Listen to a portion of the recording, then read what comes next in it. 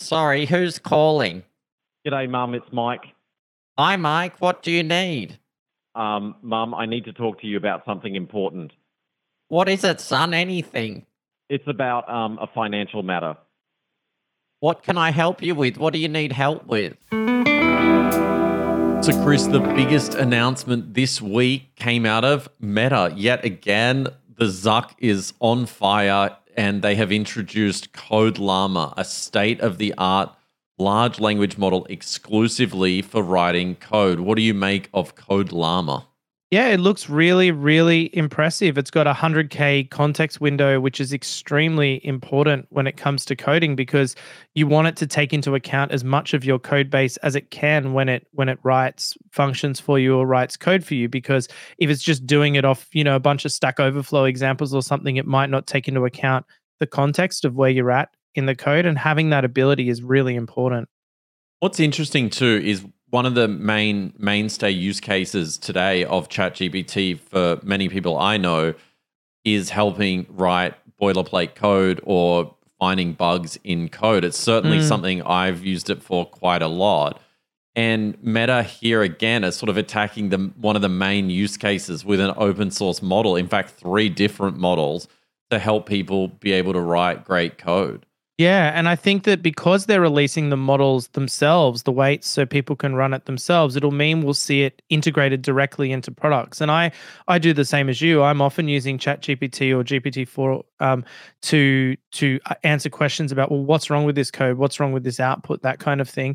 And then at the same time using the code GitHub Copilot in VS Code to get code examples while you're working, like they call it infilling, where it fills in the gaps in the code you're writing.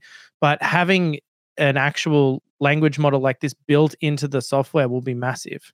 I also think what's interesting is some of the examples they have given is where you're commenting through the code. And for people not familiar, one of the ways you can plan when you write code is to write a series of comments with almost a plan for how you're going to complete something. So I do this commonly in any projects I work on. I write a series of comments and then I go in and build each section of the code like a series of functions or something like that. But in theory, and we're seeing this through some AI first IDEs, which are basically how people develop, write their code, the applications they use to write their code, it's able to just complete. So you write a bunch of comments, you sort of plan out how you want to do it, and then it can sort of fill in the blanks, which is quite amazing. Yeah, I actually use that technique now with GitHub Copilot, where I'll write a comment and hope that it fills in the code, but it's actually quite hit and miss. Half the time it just continues writing comments, or it'll write the code but have it commented out and those kind of things. So it's still in that very primitive phase where it doesn't quite get what you're alluding to. It's more like, well, I'm instructing you to write this code. This isn't just a if you feel like it kind of thing. Do you think we'll see from this open source plugins for VS Code, which is a very popular code editor? Yeah, I think use? that'll be the very first thing we see. And then I think from there, you'll see more, like you described earlier, dedicated products where it's actually a different coding paradigm where maybe it's AI first and you're just making edits to it, or you're hinting at it, or you're using language to describe modules and iterating on that process rather than it infilling existing code. I think there'll be more cases where it's generating entire modules to do something rather than individual lines of code or helping you with a particular function. Do you know who's really going to love this? Is our Meta GPT team. If people recall from a couple of episodes ago, we covered Meta GPT, which essentially creates a series of roles for a development team. There's a CTO, the Chief Technology Officer, and various other roles in the team. Surely that CTO in Meta GPT is going to love this release. That will absolutely enhance it. And I think the ability as well to run it locally, run it part of an existing software stack and not constantly be calling off to expensive APIs is a very big use case. You could run it so much more, millions of iterations and things like that. And so, yeah, the implications of it are huge. And yet again, we see Meta coming out with the goods for everybody. And I thought about it prior to the podcast thinking, well, what is my thoughts? Why do I think they're doing this? And I can't answer that question.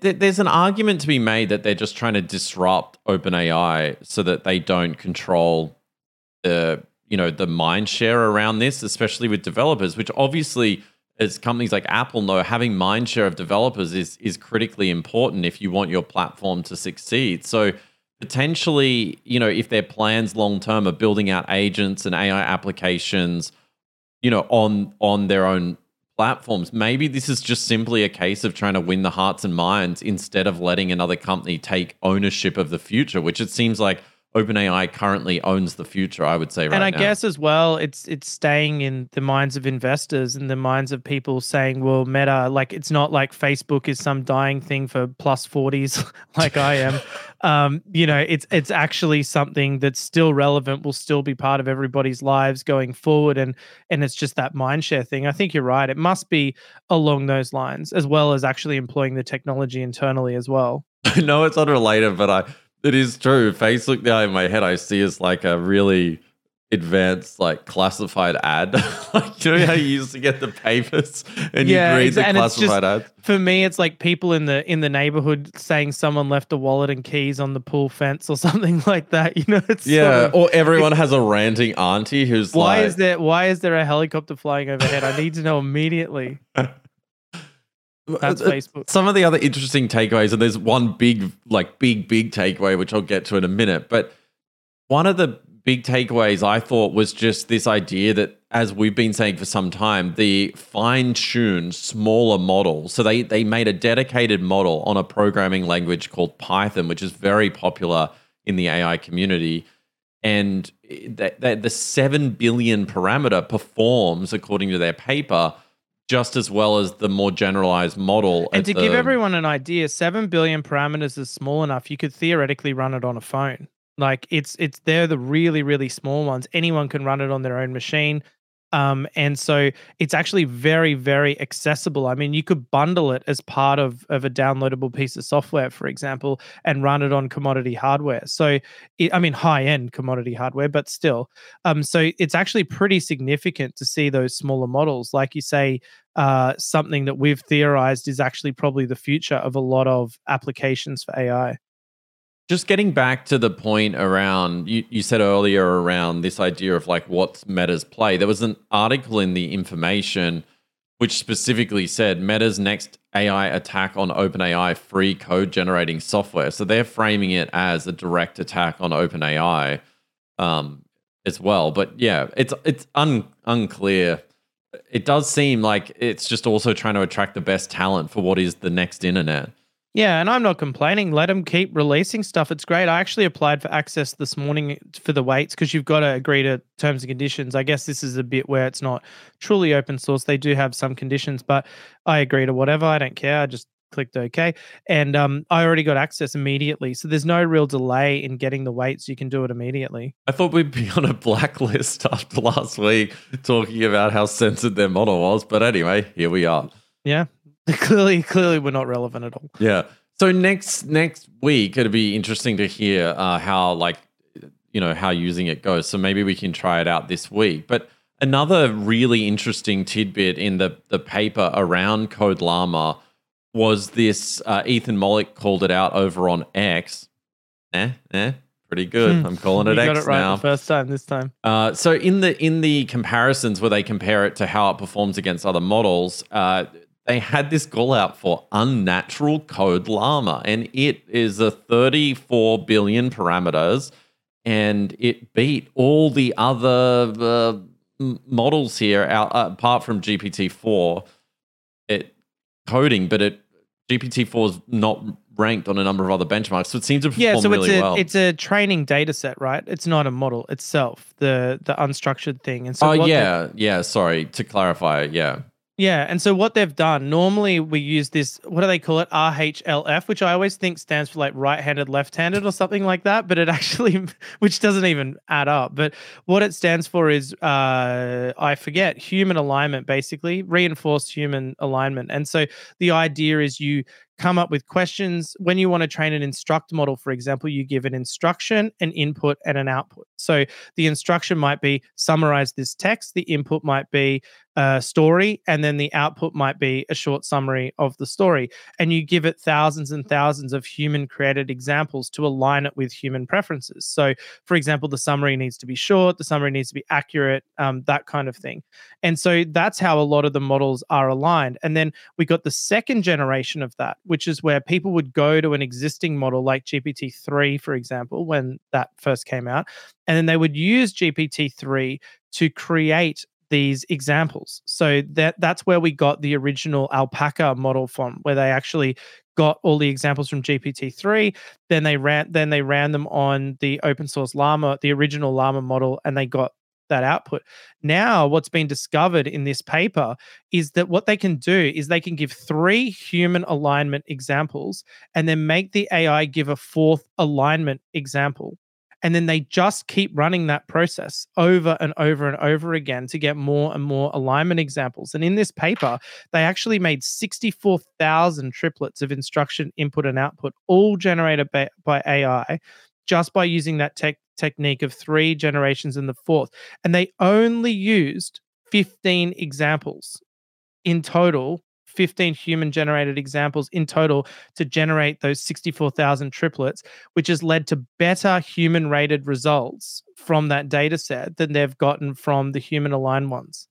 So I think it's important to back up a little bit for our more non-technical audience of why this actually matters. So we have speculated in the past before on this idea that if the AI starts running out of training data and trains itself on its own garble that it's spitting out, well, then these models could go, nuts and be bad in the future, and eventually they would fall over because they'd be training on absolute garbage. Yeah, I think everybody speculated in the early days that that's what would happen, is that, okay, it hallucinates a lot, it makes a bit of nonsense. Therefore, if it keeps making nonsense and it starts training itself on the nonsense, then, like you say, it'll totally degenerate. Yeah, but it turns out from this additional paper that Meta released on unnatural instructions, which is worth reading if you're interested. It's super, super interesting and gives, I think, insight into the future of where things are going to go. As you said, they were able to collect all of these training examples.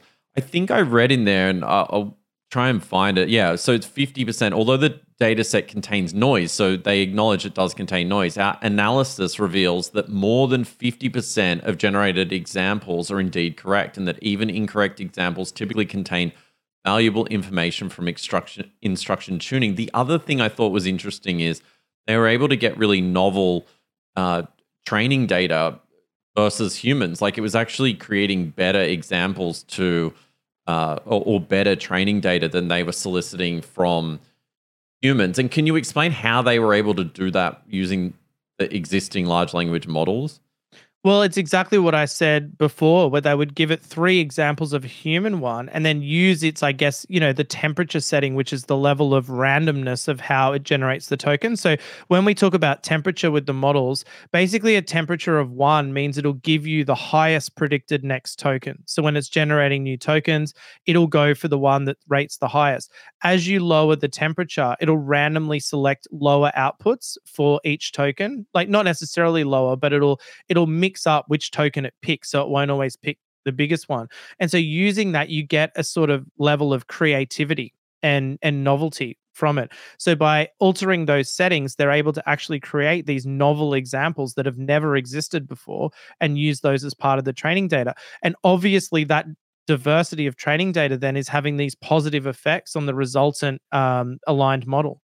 But the ability to generate that training data is really, there is still a limitation factor, right? Like the original model that they used to generate I guess so, but the results are proving otherwise. I think that's what's so interesting about this, because if you just asked me raw and prior to reading this, I would have said, well, there will be limitations because it's sort of auto-regressive. It's like it can only know what it knows. But evidently, the AI does have the ability to create new knowledge, or at least seemingly new knowledge, and certainly new knowledge good enough to make a better model. That's what's unbelievably fascinating.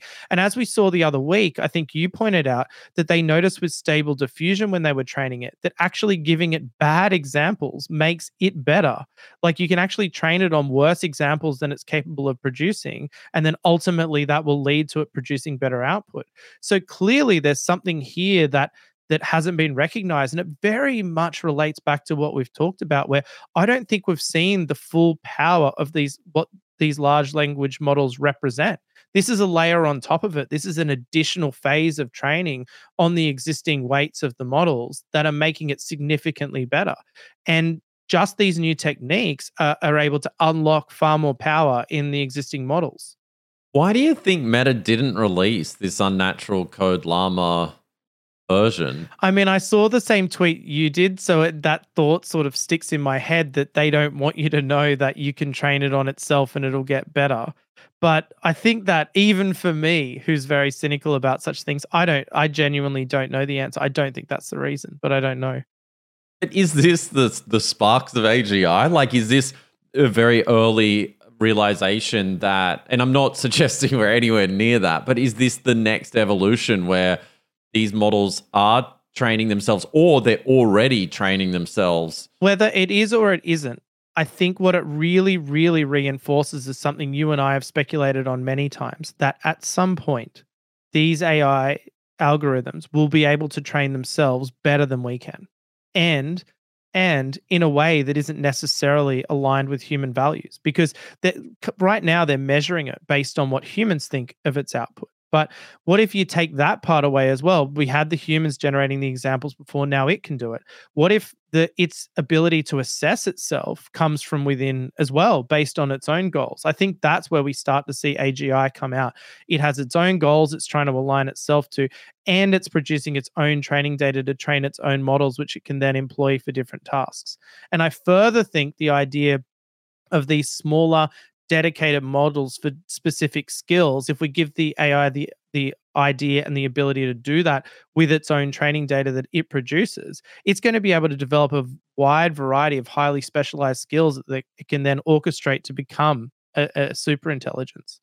And so I think that's a good segue into this article from Ars Technica during the week, how ChatGPT turned generative AI into an anything tool. And what is interesting about it is it talks about in machine learning and AI specifically how there was initially all these very specialized tools that people would use that, you know, were for protein folding. The example they give is Google's AlphaFold and various other very targeted models. And ChatGPT really brought it into the mainstream of having this generalist model. And it turns out that this generalist model is great for doing a whole bunch of different things, almost like a processor in a computer. It's just a general purpose capability. And it also talks about fine tuning. We'll get to the announcement from OpenAI about 3.5 and 4 being available for fine tuning soon. But I think the question it arose is just talking through this evolution, and we've both witnessed this evolution all the way from, I remember the first time you tried GPT-2 and it just spat out. Right. Yeah, I remember garbage. we were in San Francisco and we thought we could use it for our own product to generate subject lines for emails or even content for emails. But I think we were a bit modest back then. We were just going for the subject lines, and it was getting close, but it couldn't even produce coherent sentences, even when given thousands and thousands of examples. It just simply couldn't do it. I mean, look, admittedly, I had no knowledge back then. Maybe I was using it wrong, but it definitely wasn't able to, even with sort of pre-made examples, produce coherent English that you could trust. And so this article talks about that evolution, this idea that, you know, just getting it to follow simple commands initially was pretty difficult, and how, you know, it would not have context of the previous conversation or inputs at least, and how that's now evolved to it having that full history, and now it can take feedback. And so I think the real question here is, in terms of the evolution, do we just see like the one single LLM that's almost like a single thread CPU, and then eventually over time you get these smaller components of that threading that are more specialized models for different parts. Yeah, and of I it. think you have the bigger model orchestrating the smaller ones. I mean, the interesting thing in the Code Llama paper is they actually said they got better results starting from the Llama 2 generalist large language model than they did making a code dedicated one from the get-go. So it actually works better having one of these generalist models as your foundational model and then training it than it does producing a dedicated one from scratch. So that's interesting because it seems like then your general models are going to be the genesis of the specialized ones rather than just making specialized ones for that only purpose. Yeah, so I think what's also pretty interesting here is just this idea that you can have a series of fine-tuned models with the like foundational model. Foundational model is such a marketing word, I think. It does sound cool though. Yeah, it does. And so you've got the foundational model, you've got all of these like specialist trained models. And then the next question might be, well, cool. So you just chat to them, like, and that's sort of how people, I think about it today in their head. But you can imagine this starting to be used for processes like, go and handle this text translation or go and... Yeah, I think it's a very limited way of thinking to only think of large language models in terms of chat. I definitely get better results when I'm working on specific problems, working with them in regular completion mode. For example, working with Llama 2, working with it in regular uncensored completion mode works a lot better for certain problems than it does with the chat aligned version, for example, even if you're not trying to do dodgy stuff. It's better at it. So I think that, yeah, thinking about them only aligned in terms of being good at chatting is limiting the capabilities that are available to you. And then really back to the CPU analogy, which we've used in the past and is used really well in this article as well, is this idea of, the embeddings are kind of like the RAM. Yeah, that makes sense. Like a sort of working context memory that puts you in that mode. Yeah, it just seems like these are all of these elements are the foundational elements of building an actual robot that can like think and do stuff and be really useful. Yeah, and then to sort of extend that metaphor or analogy or whatever you call it, I would say a fine-tuned model is like embedding that context into the model itself. So you want it operating in a particular mode with particular knowledge, with particular output style and things it takes into account every time it runs. That's where you fine-tune. And then the fine-tuned model is pre-made to do that. And then the benefits of fine-tuning are it's cheaper because you can use a smaller model. They've already shown that fine-tuning GPT 3.5 can give GPT-4-like results on specific fine-tuned problems. So it's significantly cheaper and it's faster. And we've got some phone stuff we played around with later to show where speed is paramount. There are certain applications of large language models in the future where speed is going to be critical.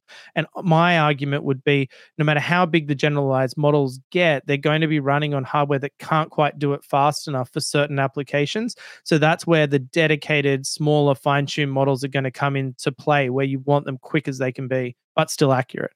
Yeah, rather than this like slower general purpose model. Yeah, so like you trade off accuracy for speed, but ideally with fine tuning, you can still get the level of accuracy required for that problem.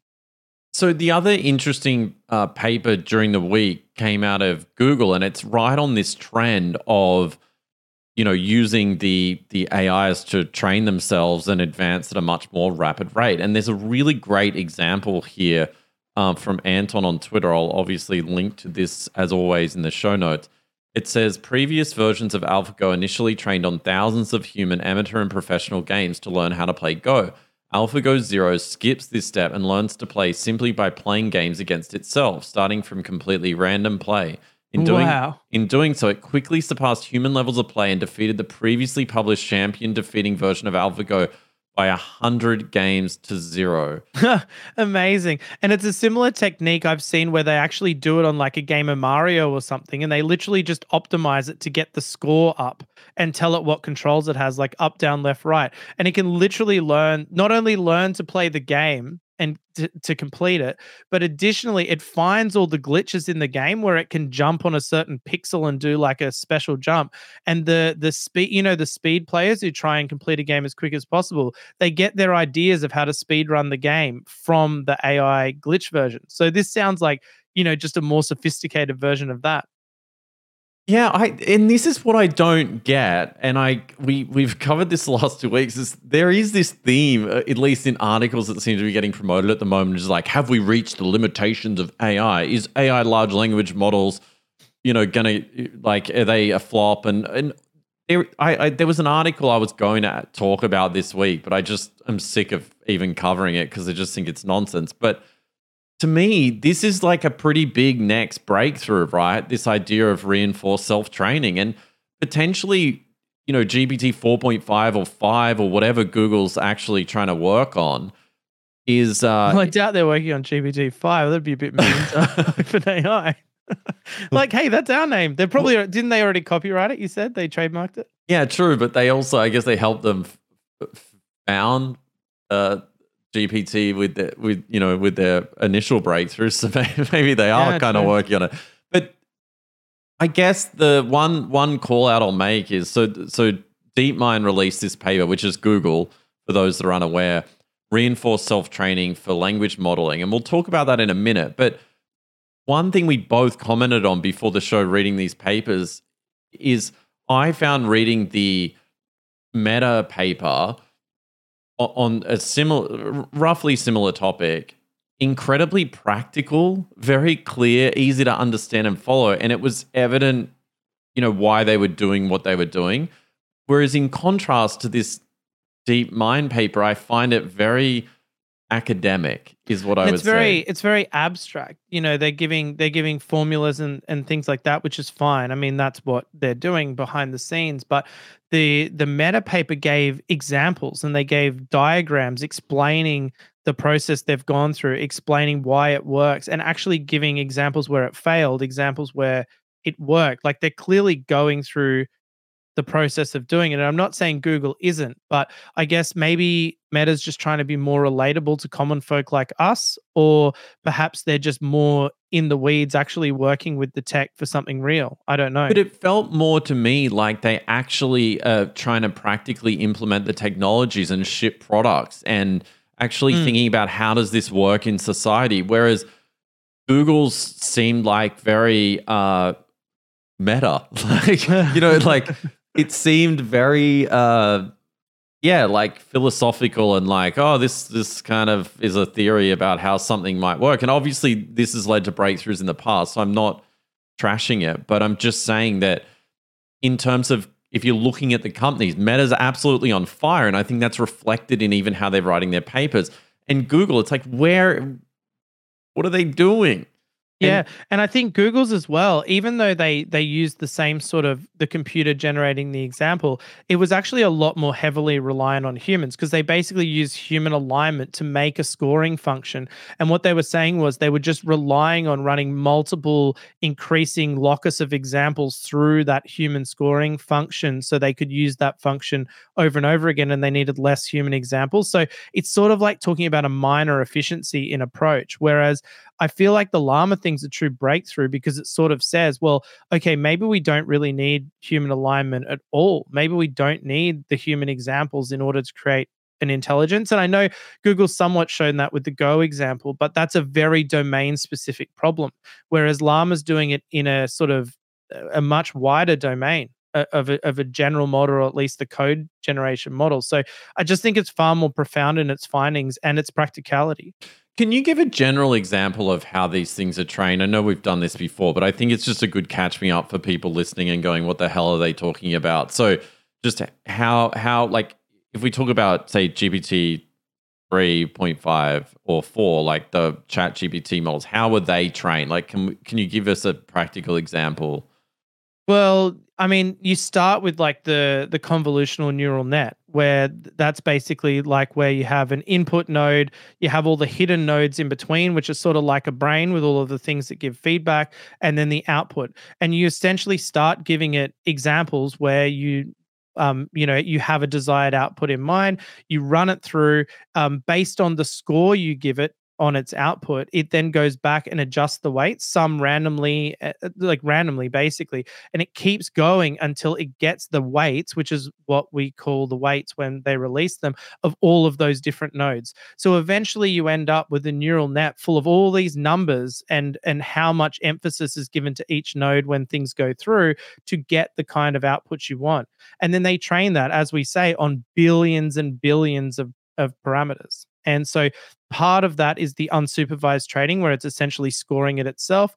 And then once it gets to the point where they have those weights, then we get to the alignment phase. And that's where you start to say, okay, it now is a token completer because that's what it's trained to do. This input completes to this output, for example. Once it gets there, then we start to align it by saying, okay, this is an instruction, this is an input, and this is an output. And you give it examples of those specific things, and it starts to learn to behave in that manner going forward. And that's where you get your chat GPTs of the world. And so that alignment leads to, and that piece of the alignment, to be clear, is what Meta is doing artificially now. That's right. And so the idea that you needed to use someone else's model to get the sample inputs, which is what happened with Alpaca, that's out the window now. You don't need to do that, essentially using this technique. And they're showing that it's actually getting better results. And the great thing about that for the open source community is it means you don't need to any longer rely on proprietary data sets, which would automatically make your model something that can't be completely free. Yeah, this is something they actually called out in the paper. I highlighted in one of them, which is this idea that it does remove that burden or potential burden of copyright data because it can just make it up. And also what's kind of exciting about it as well is think about aligning it for other problems, right? Like we think about things we want to do with the models, like for example, phone conversations or the horse racing thing or whatever it is. And in order to make it better, you really need thousands or hundreds of thousands of examples to align a model to get a specialized model that's going to beat a general model. And not everyone has access to all of the data. Like it's quite difficult to get. So for example, in our business, we made a tool that would actually predict the open rate of an email based on the subject. But that's because we had millions and millions of examples in our database that we could fine tune GPT-3 on, and it gives extremely accurate results because we had the data. But a lot of people don't have the data, which means that they can't specialize the models. What this finding essentially shows is you could have the AI come up with its own examples that make it better at a domain-specific problem than the general model, even without having access to the raw data, which is just fascinating. It's hard to wrap your head around because you're like, well, if it's just making stuff up, how is that even helping improve, right? But it's sort of almost the organization of relevant data that's more important. Yeah, and I'm in two minds about it because as you say that, you're right. Like if you're doing something that has like a sort of measurable output, how could it just make up better results? But I mean, they're sort of showing in this case that it does. I mean, they're doing it with real life code. And the way they did it was they got it to generate unit tests for code. And a unit test, for anyone who doesn't know, is code that tests code essentially. So for the following 10 given inputs, these should be the outputs of the function, right? Similar to what I just described with the neural net, but for code. And the difference with code is it's either yes or no. There is no ambiguity there. It either works or it doesn't. And so it would then align it would generate 10 code examples and it would loop through them until it found the one that met the code, and it would say that gets the highest score because that completed the problem. And that's how they made the alignment. So there may be similar techniques you could use to generate accurate training data. So rather than having to pay for proprietary data or obtain proprietary data over many years, you could maybe generate it based on an algorithm or a rule or observation or whatever it is. Yeah, I mean, perhaps it just works so well for coding, and this is some anomaly because it's easy to test. It's like maths. That's true. But I guess you could reason also that science, in theory, could explain anything, and therefore, if it can do science, then eventually it could test its own assumptions and get smarter. And I think we've spoken about this before with regards to AGI. I think it gets really interesting where the AI is able to start doing its own real-world experiments and actually getting visuals and audio and the multimodal elements to things where it can actually start to make its own assessments of things and get that additional input to then generate more training data. And I think that's really interesting too when we think about this unsupervised data generation technique when it comes to, say, images and voice and video and that kind of thing. How far does it go back? Like, if I want to then retrain my neural net and I'm an AI, it can't, like, I mean, given it's so focused on the fine tuning element, can you then take what you've learned and potentially retrain? Yeah, of course. Yeah, you could then use that as an additional data set for your original base model for sure.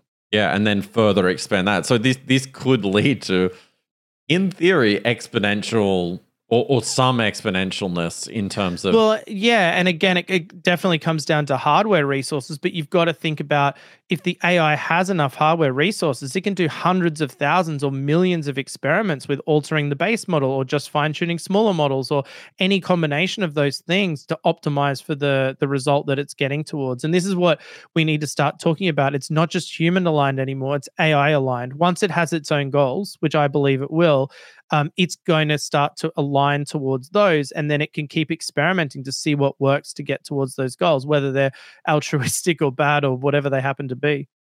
No need for disillusionment, people. We're moving. we're getting to doomsday faster than you think. Yeah. So just going back to this Google paper, because I trashed it a little bit, but the idea here is more aligning it to that particular human's expectations. Is that why they're doing this? Yeah, exactly. What they're trying to do is find cheaper and more efficient ways of training models. So by having more emphasis on a scoring function rather than humans scoring individual inputs and outputs, they're able to train a model much more fast and cheap than they could have before and get similar results. So they're really looking at sort of the efficiency of training and the ability to train future models without continuously having to resort back to human alignment. Okay. But still obtaining something that's aligned to human preferences. So speaking of training, OpenAI finally announced this week GPT 3.5 turbo fine-tuning and API updates. So fine-tuning for GPT 3.5 is now available. Now, correct me if I'm wrong, but we were using fine-tuning on GPT-3, then they took it away, and now it's back for 3.5. Is that right? That's my approximate understanding. I don't know. I mean, I've fine-tuned several models on GPT-3.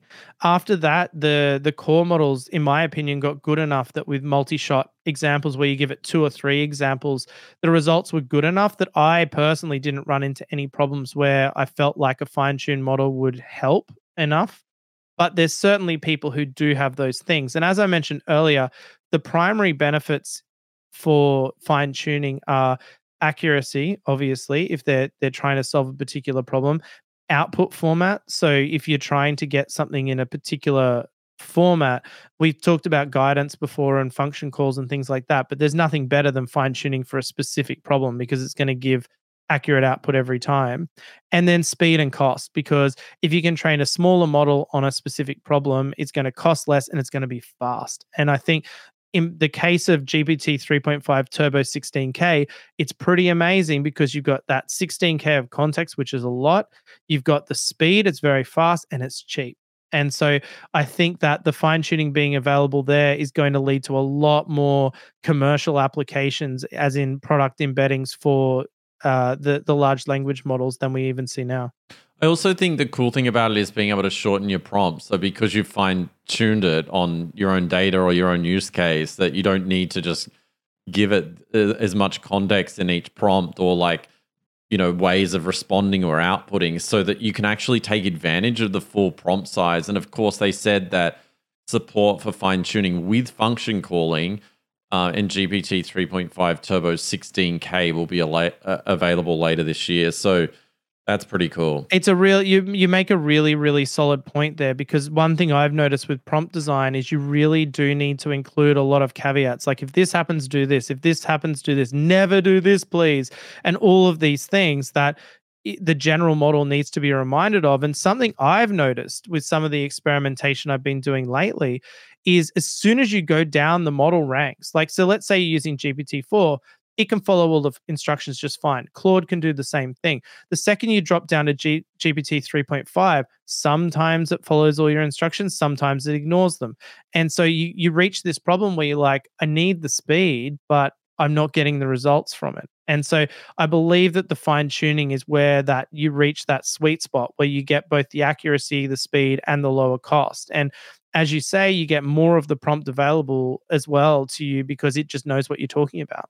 Can you imagine here businesses fine tuning this for specific tasks? So, if, as an example, if I'm a law firm and there's like 4 different specialities I have, could you imagine fine tuning 4 separate models for those 4 very diverse tasks in order to have like a better capability? Like if we specialize in contract law, do I go and train 3.5 fine tuned on all my contract law? Yes, I think you would, because you can tell it the things that it needs to identify, say, in analyzing a contract, or things it must include, or provide a specific output format for that kind of thing. Teach it things that should be emphasized over others. And yeah, I definitely think you would try to specialize there. Lawyers, you're doomed. I mean, the difference with law in particular is because it is a lot of language understanding and generation, I think it is a case where the base models are actually pretty good already. Like, it's probably a case where I wouldn't be so apt to fine tune on the things, but there'd be certain other industries and problems where I think it would be much better to do, where it's not primarily about, it might be more about classification or highlighting particular points or things that the lots of examples would improve on. Coming back to our last show where we talked about just the accessibility of AI, do you think that's kind of still a problem here? Because I've still got to get the data, organize it in such a way that I can fine tune, and then go and have the expertise to go and fine tune and then implement that into my business. It seems very much relegated to the enterprise and people who have dedicated teams to do this right now. Yeah, and I think we'll see an industry pop up where it is, I'm a model trainer for business. Like, come to me and you consult with me and I will help you build a training data set for you to do it. Similar to like really what data scientists were in companies in the early days was basically just data cleaners. They would come into a company, query all the databases, put together a data set, train that on a general model, and then they'd have some sort of machine learning thing internally. And I think it's just an extension of that. It's really having nice, clean data is a thing. However, looking back at the what did we call it? Unnatural instruction data set, there's also this idea that maybe there will be products pop up or techniques pop up where you can go, okay, I'm in the law industry, I'm in the whatever industry, I want to generate a data set that's going to lead to a specialized model to solve this problem. And you sort of work with the AI to make a data set. So that's a possibility too. But yeah, I agree. I don't think it's very accessible just yet without people who know what they're doing to operate the tools for people. Yeah, but still a pretty cool thing to have available.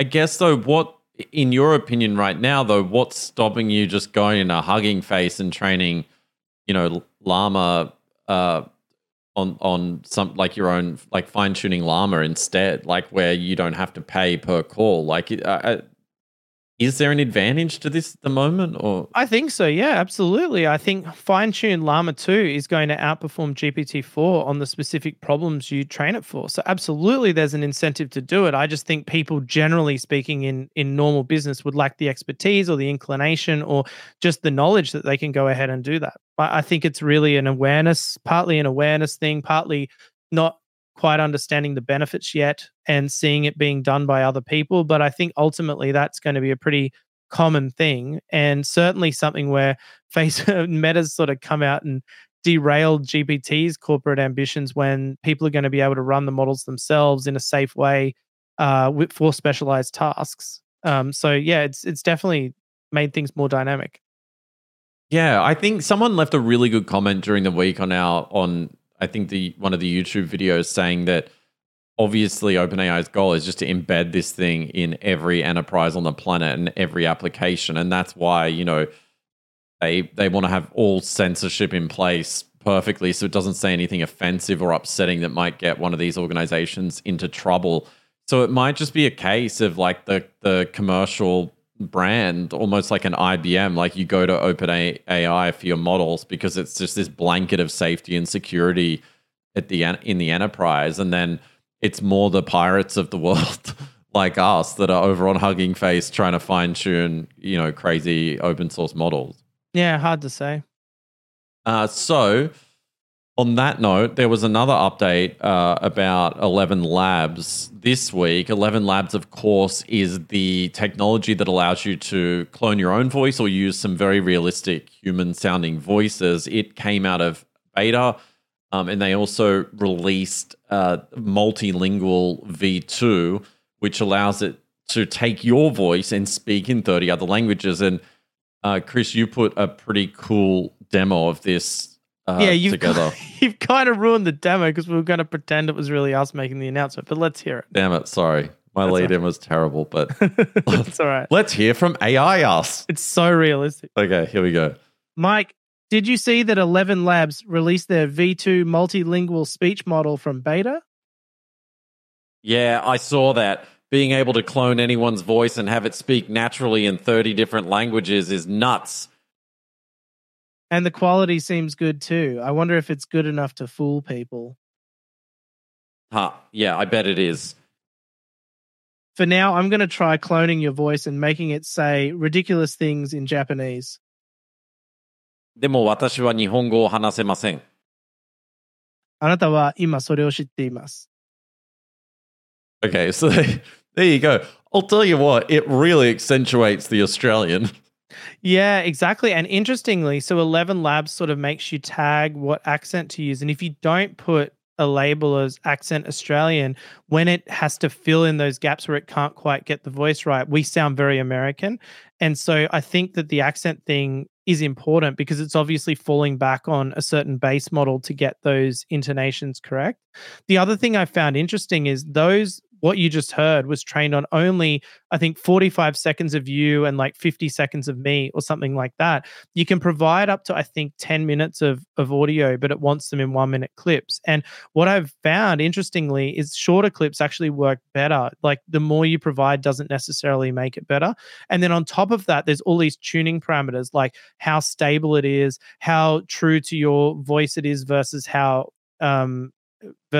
accurate it is. And then if you run it in a streaming mode, sort of how sort of latency sensitive it is. So there's a lot of tweaking there where I think if you got the settings right per voice, you could actually yield much better results. Like this is just me using the most basic raw stuff. But compared to V1, the output is pretty significant. And when you make it do long passages of us speaking, it really is convincing. Like I was playing your voice when I was testing stuff and my boys were like, oh, is Uncle Mike around? And I'm like, no, that's AI, man.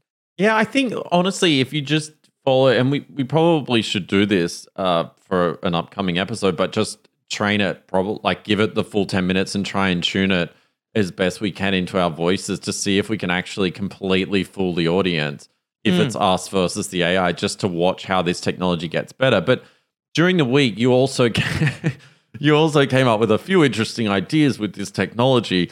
One of them was trying to call me and convince me to buy an electric pen. Yep. As myself from the future. So and then my mind turned to, oh, I know, I'll do a phishing attack on our mum. But just to back up, I want to give the audience context for what happened. I'm literally packing the dishwasher, with all the chaos that comes with trying to get kids to bed and clean up and stuff in the evening, and my phone rings and it's a US number. And anytime someone rings me from the US right now, it's generally important. So I, of course, pick up straight away. And then it was myself saying, "Hi, Mike, it's you, but from the future." And I'm like, for a moment, I was like, "Hang on, what?" Not the most believable example I chose. Yeah, but interesting nonetheless. So back to the phishing example here.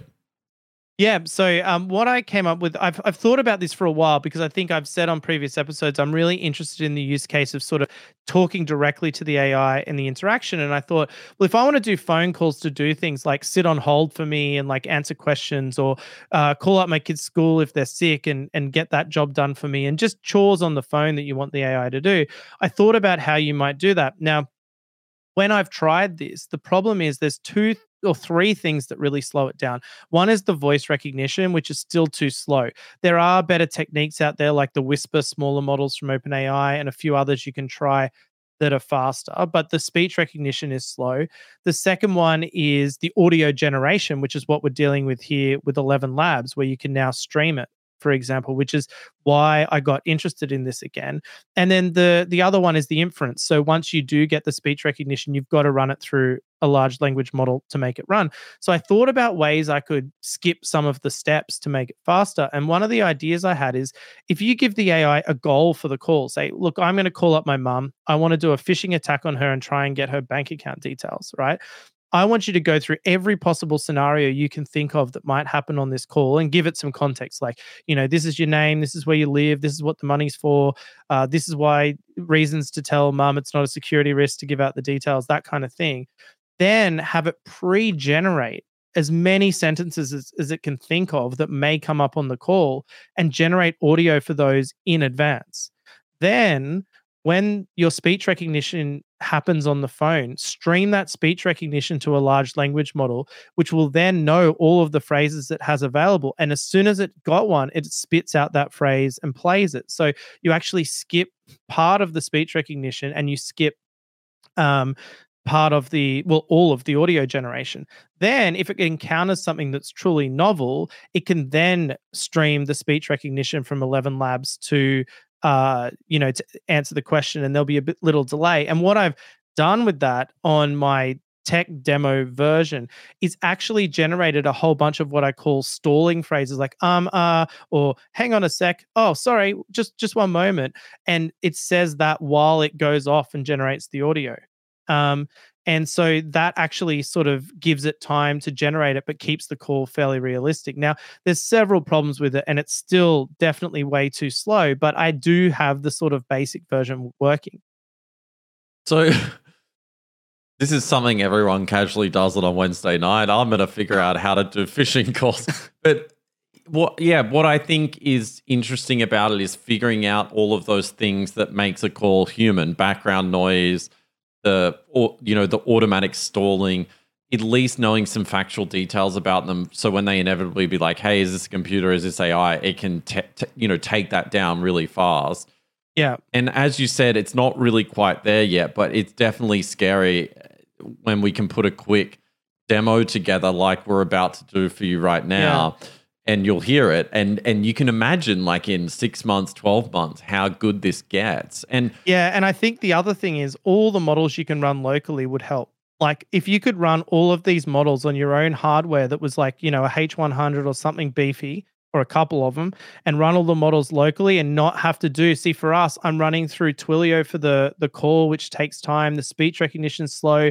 There's latency. There's so many things slowing it down. But if you could run it all on one piece of hardware running through a real phone, for example, real phone, running the inference locally, running the text to speech, speech to text, all locally, you could definitely do these calls in real time using this exact technique. You wouldn't have to modify anything. Well, we covered also the meta model where you can just produce like very realistic background noise. I think we showed sirens and like nature noises. So you could also produce pretty realistic background noise as part of this call as well to give it a sense of urgency or really fool the user into thinking this is a real call.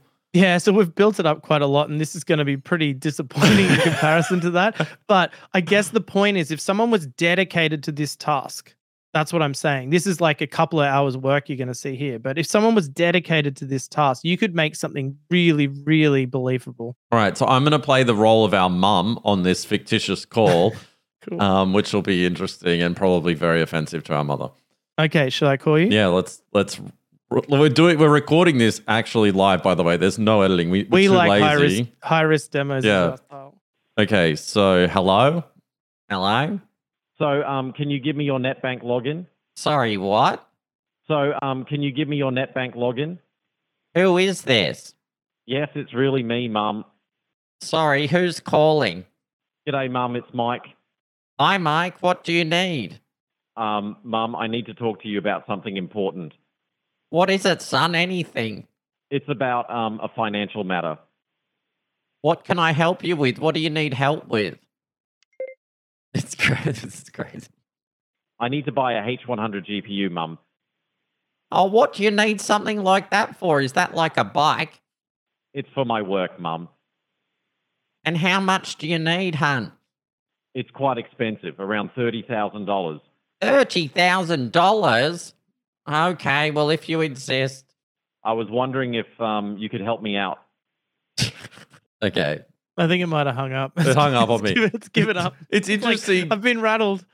When we tried that earlier, it was actually a lot more like fluid and it started a lot more realistically. But that time, I mean, it was caught out immediately. But what's really interesting and some of the things I didn't get to is it's pretty clever in that when it, like we didn't hear an example on that of when you ask it something too abstract that it needs to go and think and the pausing, the umming and the ahhing. But on an earlier demo, we were able to actually get that out of it as well. So you can see how it's not even close, but you can also see how in a few iterations it could be pretty damn realistic. Yeah, like putting the pieces together, like the realistic sounding voice, especially through the phone, because the phone diminishes the quality. It actually sounds more real because you don't get the full fidelity of the thing to detect the fakeness.